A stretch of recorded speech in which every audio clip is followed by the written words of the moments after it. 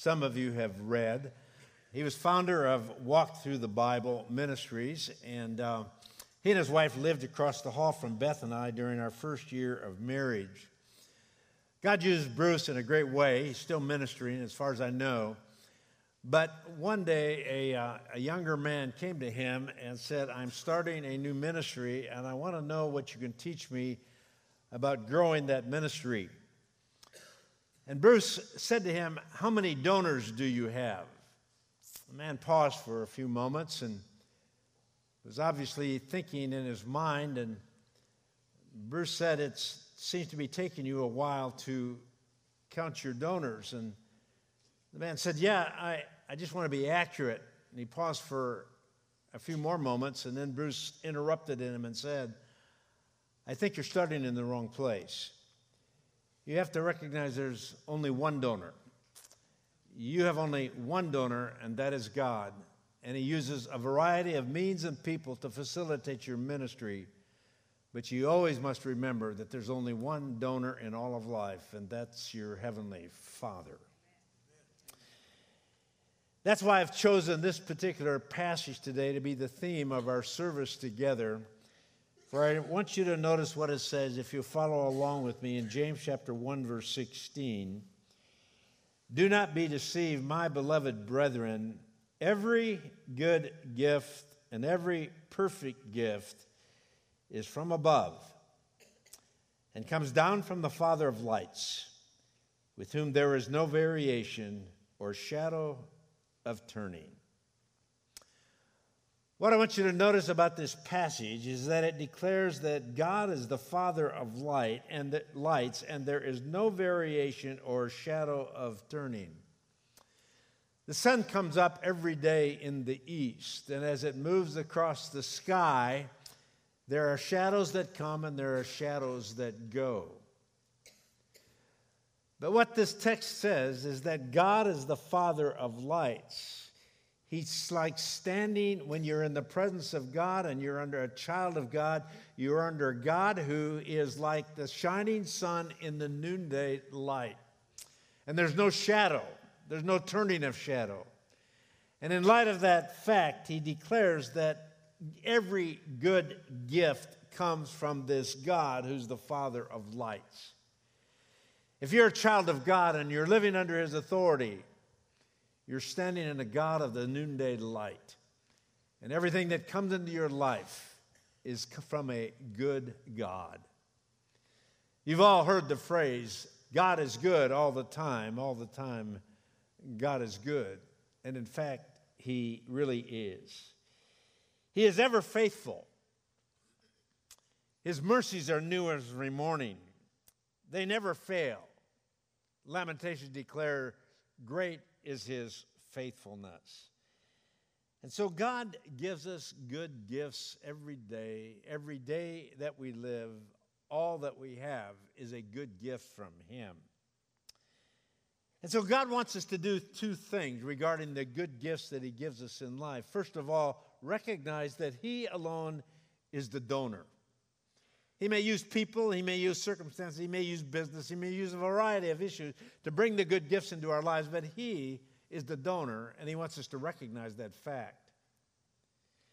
Deuteronomy chapter 8 declares this, beware that you do not forget the Lord your God by not keeping his commandments, his judgments, and his statutes, which I commend you today, lest when you have eaten and are full and have built beautiful houses and dwell in them, and when your herds and your flocks multiply, and your silver and your gold are multiplied, and all that you have is multiplied, then you say in your heart, my power and the might of my hand have gained me this wealth.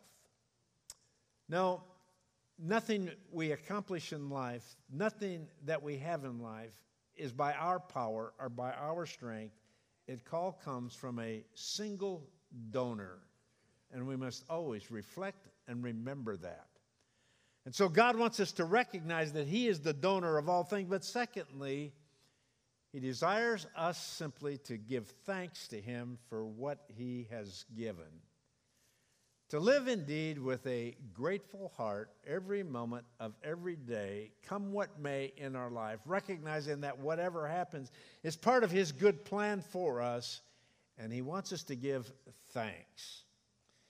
Perhaps you remember the story of Jesus in the book of Luke, recorded in the book of Luke chapter 17, of how 10 lepers called out to Jesus and said, "Jesus, have mercy upon us."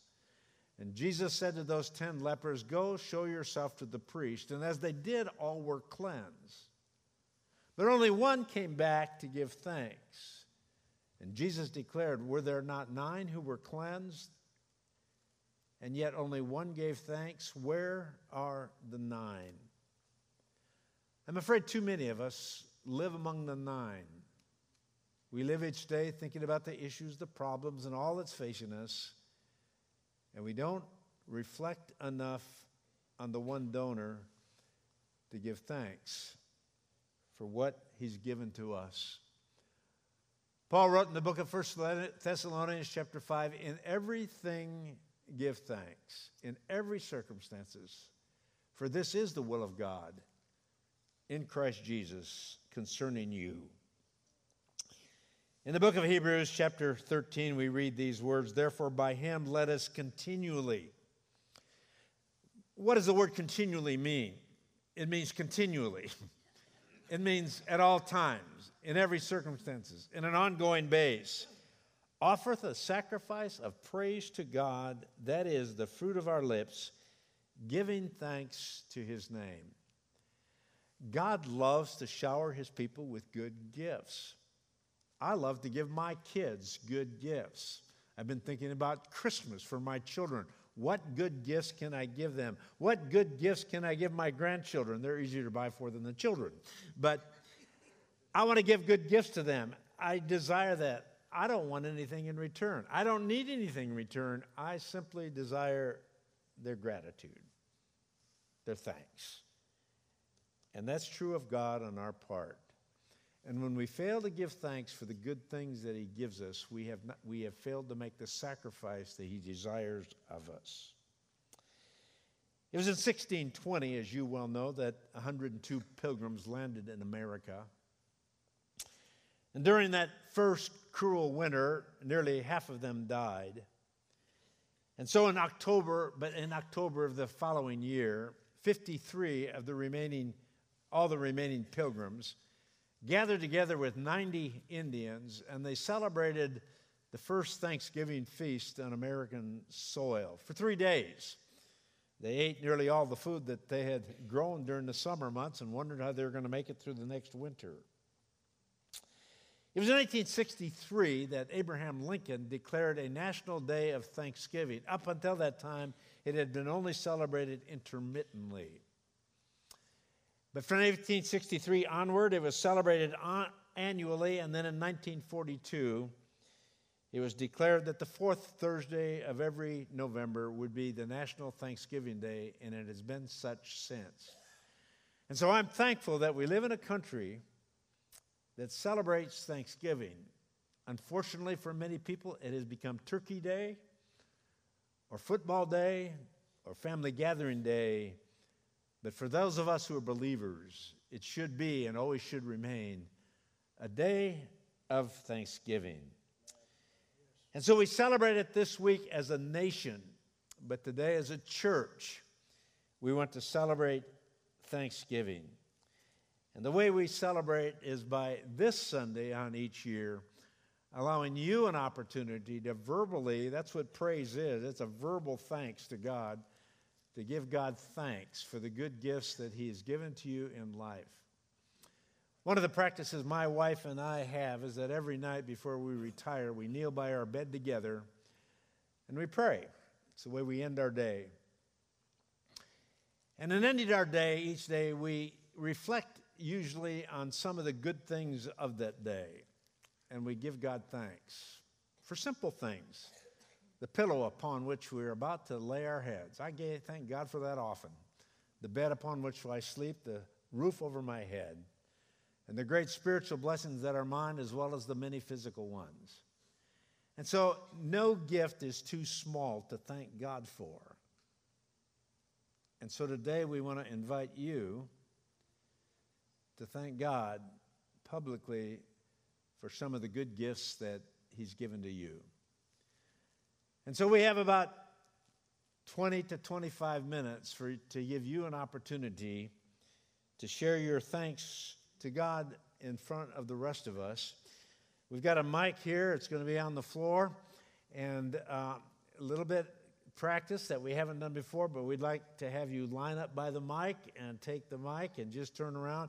It allows the people online to share in the service with us and share a few words of thanksgiving. You get 3 minutes to allow as many as can. If you hear the music, you're at 2 minutes and 45 seconds. By the time of 3 minutes, you're off the stage. No trap door, but if we had one, we'd probably spring it. I know you wish you could spring one on us as well at times. But anyway, we'd like to have you share your words of testimony and praise God with us. And when we've gotten to a certain point in the service, I'm going to say 1 or 2 more, and then we'll have to end it. If you don't want to stand up front, we do have somebody in the back with a roving mic, but if you can be brave enough to stand and face us all, we'd appreciate it. We're going to begin by having some children share their words of thanks, and if they can do it, you can do it. So while they're sharing, the rest of you who want to begin sharing thanks, please line up by the mic, and as soon as the testimony of the children is finished, you'll have your opportunity to begin to share.